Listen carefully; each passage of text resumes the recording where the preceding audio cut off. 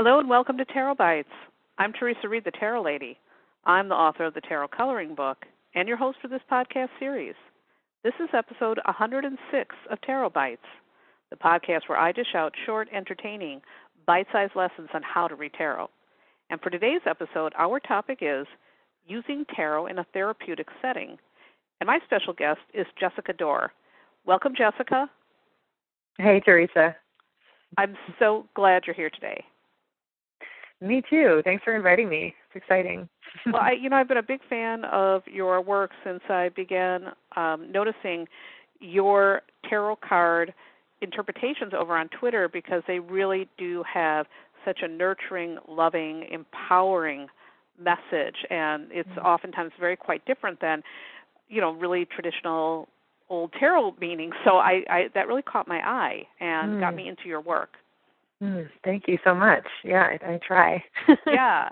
And so, it's interesting because you work as a psychotherapist, but you also, incorporate tarot into your work. And I want to begin asking you, how did tarot first come into your life? I mean, where did your interest with tarot develop?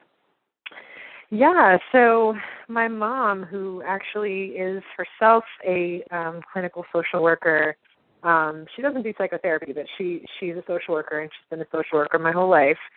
She had a Rider-Waite-Smith tarot deck when I was growing up, and so I was exposed to it kind of here and there through her. She would pull it out, just kind of threaten us with readings, and I never really liked it as a kid. I was always kind of like, get that away from me, because I thought it was going to tell me something I didn't want to know. And then as I kind of got older, I found myself, I was living out in California, in Oakland, and I was working for New Harbinger, which is a self-help and psychology book publisher. And I had some colleagues there at New Harbinger who were really into tarot, and they were kind of like, let's start a tarot study group. And I was like, well, okay, I guess we can do it at my house, even though I didn't have a deck of cards or anything. So they started, introducing me little by little to tarot, and I remember the cards, they were using Rider-Waite-Smith decks as well, and I remembered the images, and they really kind of like resonated with me all those years later because I remembered them from growing up. And at that same time, I was working really heavily with all of these clinical psychology books. I was working on the clinical manuals, so they're like protocols for how to treat different mental health disorders through different kinds of therapies. And those were the books that I was really working closely with when I was at New Harbinger. So I was learning tarot alongside also learning in depth about all these different psychotherapy models. And so they always were very connected for me, just because there were these two sort of parallel tracks that I was studying and learning in my life. So yeah, that's kind of how that all happened. Well, that's I always find it so fascinating how people come to tarot, and it's so interesting that your mom had a deck sitting around when you were younger. So I really love that. Yeah. So can you tell me then how you began bringing tarot into your therapy sessions? Yeah, so I'm pretty new as a psychotherapist. I'm doing, both psychotherapy and, my bigger practice is really my tarot practice. I would say that the strength of my work is that I have more tarot clients than I have psychotherapy clients at this point. I'm currently working in a hospital, community mental health hospital, and I don't really do tarot there right now. I mainly I don't do tarot there at all, but I've used tarot in other clinical settings in previous positions. But yeah, I realized early on when I started, before I got into training to become a psychotherapist, before I got into graduate school, I realized early on through the tarot readings that I was doing for people that people were coming to me as a tarot reader with a lot of the kind of the same things that people come to therapists for. They're stuck, or they have a big decision to make, but they're afraid to make it, or they're, in a relationship or a job that they're really not happy in. Really that core thing of like being stuck, I was just seeing that over and over and over again. And it's the same thing that we work with in therapy. So I realized, wow, there's a lot of connection here in terms of this work.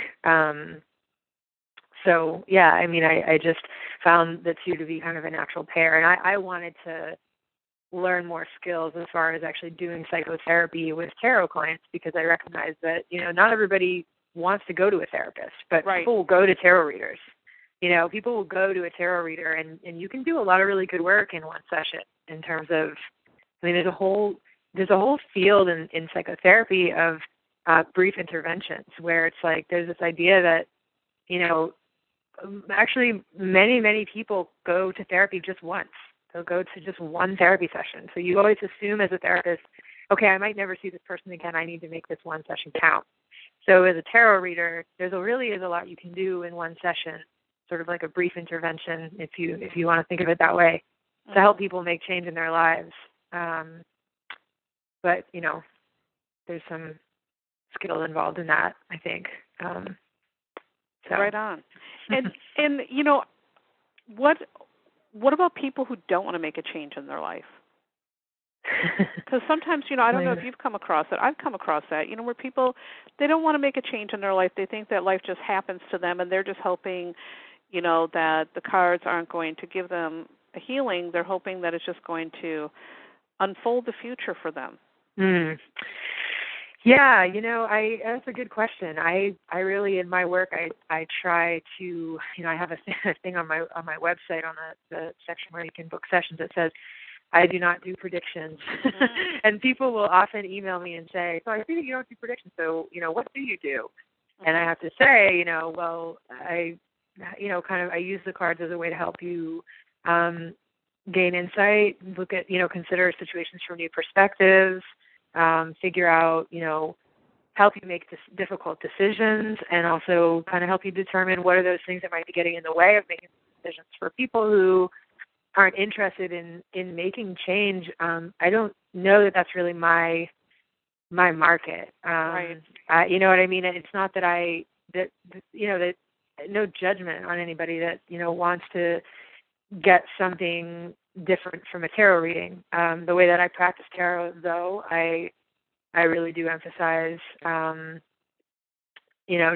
thing is, though, too, Teresa, is that sometimes, not everybody that I work with tarot does want to necessarily make change or needs to make change. Sometimes people just need to be validated, and that's a huge part of reading tarot, right? It's like the cards are very, very validating.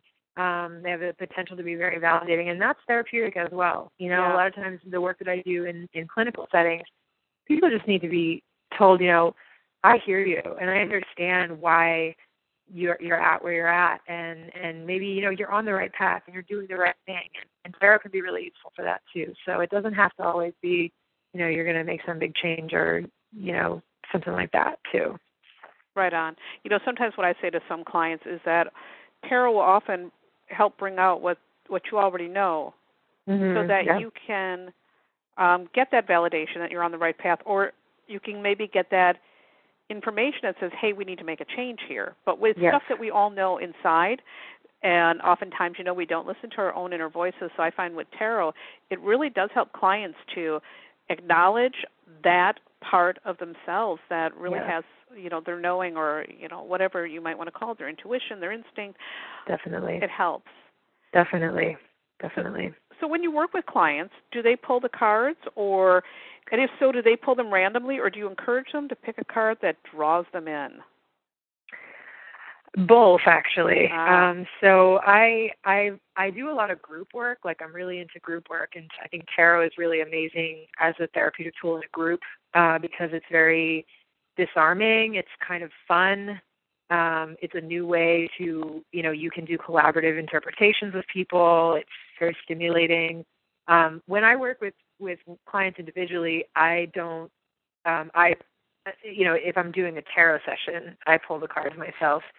But when I'm working with clients and it's more of it's actually a therapy session, not a tarot session, then I encourage people to pull the cards on their own.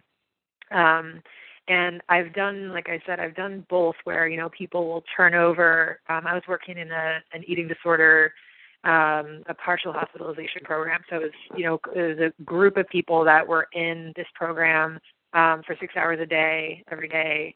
and they would do, group therapy and individual therapy and all kinds of stuff. And in that group, I would bring in cards, and people would take their own deck, and they would, just like any of us would do, turn the card, flip them so that you can't see them, draw the cards. But I would also do, okay, let's have all the cards face up. Now go in and pull out some cards that you think that resonate with you in terms of your experience with recovery, with eating disorder, or with whatever else it is that you might be working through. And both of those ways have been really fascinating and really, I think, really effective for people. People are able to, that's the thing. It's people who have no knowledge of tarot, who have no knowledge of what the cards mean.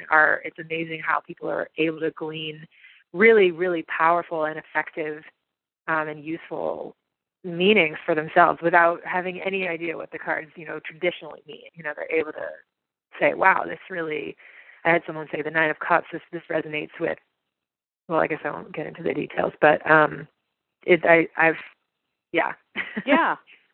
But those archetypes, they're universal. Yes. They're meant to tap in, and everybody can recognize themselves at some point in their life as being a Nine of Cups. Yes. I mean, I know for me, when I think of the Nine of Cups for myself, that's a time that tells me it's a time in my life where I'm feeling satisfied. I feel like at this stage everything is lining up for me, that my work is now leading to a great place. Whereas if I pull the Nine of Swords, I can look at that image. It's so vivid. In the Rider-Waite-Smith deck, there's a figure in bed. They've got their head in their hands. And this is really pointing out anxiety and worry. And which, by the way, last night I had all kinds of anxiety, and I was awake for most of the night.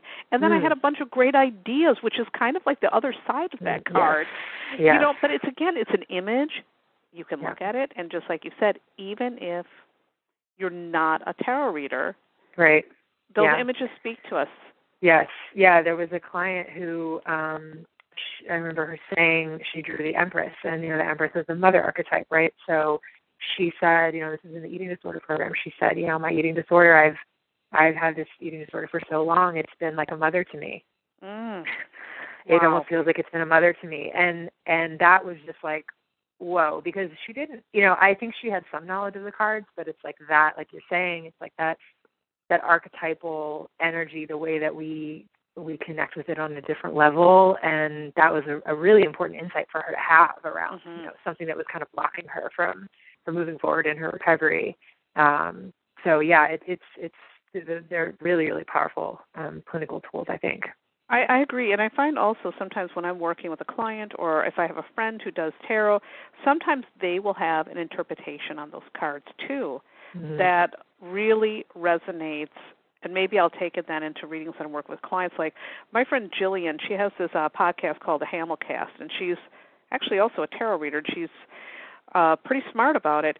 She told me one time an interpretation on the Nine of Wands that to me is such a therapeutic thing, and it also makes me think of Chiron in astrology. For the Nine of Wands, she says, this is the wounded warrior. Yes.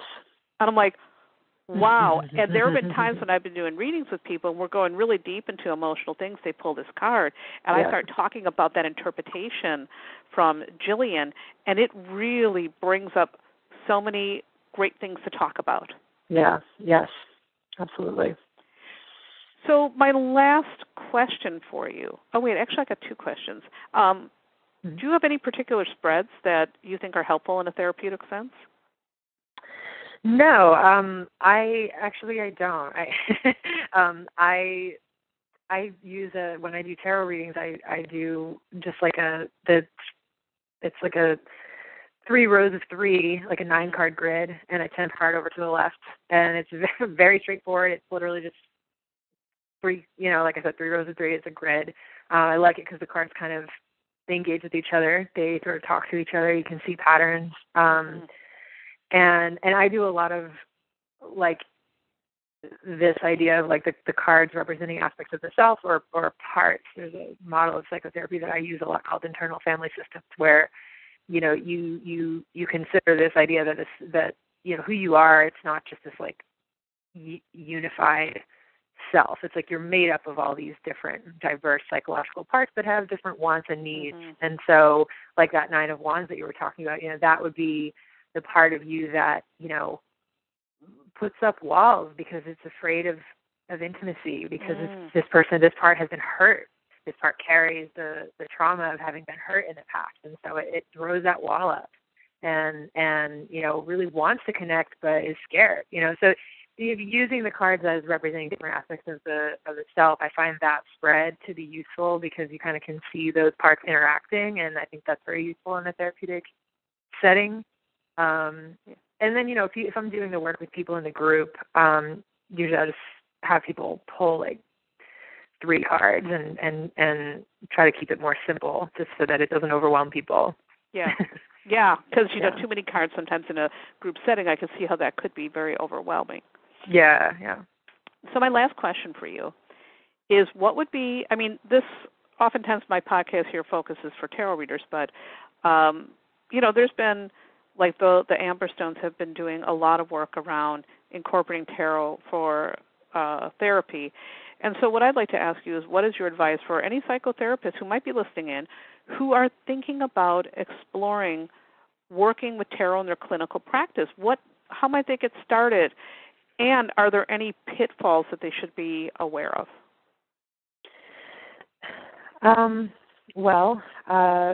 Not to be super salesy, but I actually just started teaching therapeutic tarot, a webinar, and that's, I'm kind of talking about how to incorporate concepts from behavioral therapy, so like CBT, DBT, ACT.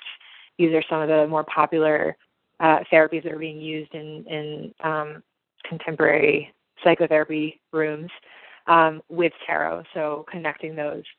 That's one thing, but you really don't need that.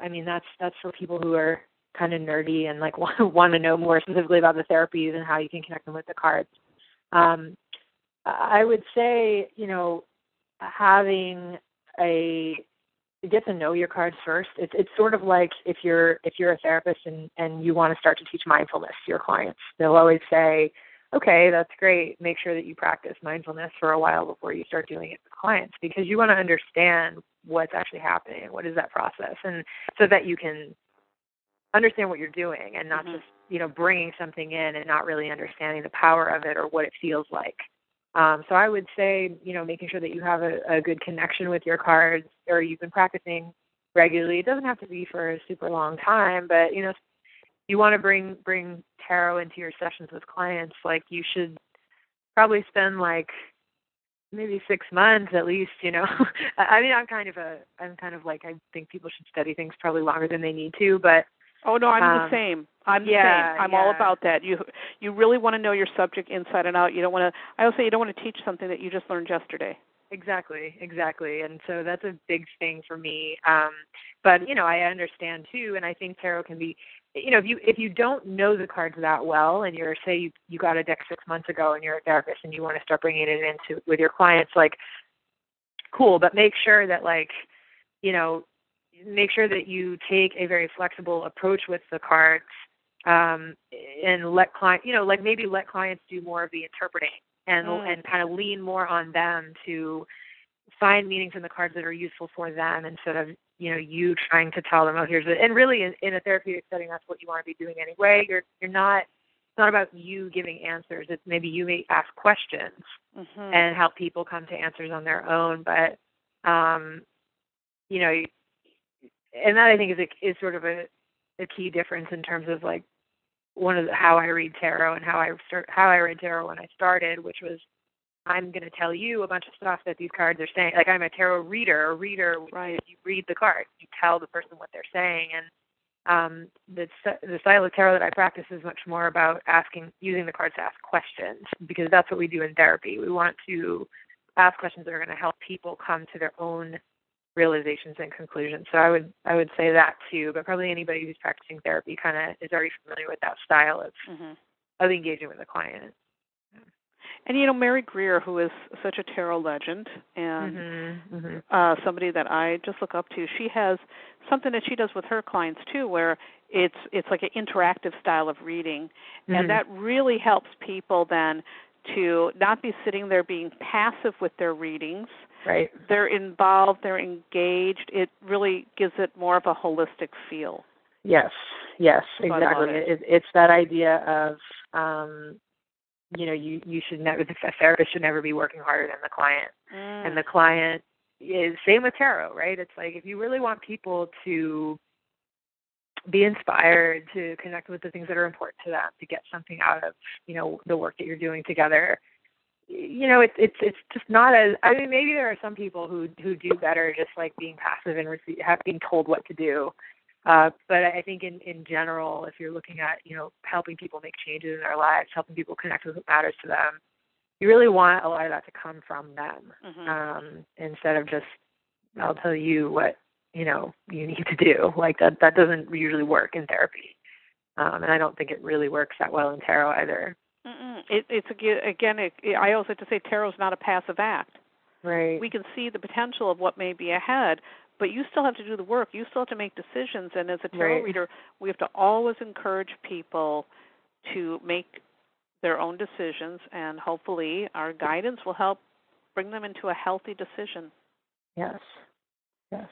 Well, this has been such a great conversation, Jessica. And, don't feel bad about being salesy. I really would love to direct people to these classes because, not only might psychotherapists benefit from your classes, but there might be tarot readers who would really benefit from learning your method of reading. So could you tell people where they can find you and also where they could take some of these classes with you? Yes. So my website is kind of the place to go. It's just my name, jessicadore.com. I'm doing their webinars once a month. I'm doing therapeutic tarot for a small group of 10. So they do tend to sell out pretty quickly. But if you sign up for my email list, which you can do through my website, or if you follow me on Twitter, my handle is the Jessica Dore. You can kind of stay up to date with when those dates are announced. So I do one therapeutic tarot class, and I do one just tarot fundamentals class. And then I also have like a text-based online course that you can do at your own pace, and that's also tarot fundamentals. And you can get that through the website as well. Those are it. And I'm a little bit like, I'm not super high tech with my my classes and things that I'm doing, but my email address is on the website. So if you hear this and you're interested, you can shoot me an email, and I'll be happy to answer any questions that you have about that stuff. Awesome, and I will tell people to definitely get to your site and to follow you on Twitter because I really love your interpretations of the cards. You're doing something that I think it's different, it's unique, and it is immensely helpful. So thank you so much for creating all this good stuff. Thank you so much. It means a lot to me. I know you are also like a legend in the tarot the tarot community, and it's very cool for me to be to be interviewed by you, to have the opportunity to talk to you and everything. So I thank you very much. I appreciate it a lot. You're welcome. I'm just delighted to share your work and this really important subject with my audience. So awesome indeed. All right, people, that wraps up this episode of Tarot Bites. And you can check out lots more tarot goodness on my website, thetarotlady.com. I've got free introductory classes for tarot newbies, the tarot coloring book, and hundreds of blog posts, astrological forecasts, and lots of other good things for you to scope out and enjoy. Thanks again for listening, and have a beautiful day. And I always like to finish off by saying, pay close attention to your intuition throughout your day, and let it guide you into making brave, excellent choices. Remember that you are always in the driver's seat of your life. You are in charge of your decisions, your plans, the action steps that you take or don't take. You're the boss. And if you don't like where your life is headed right now, you can change that. Nothing is ever fixed in stone. The tarot cards tell a story, but you write the ending.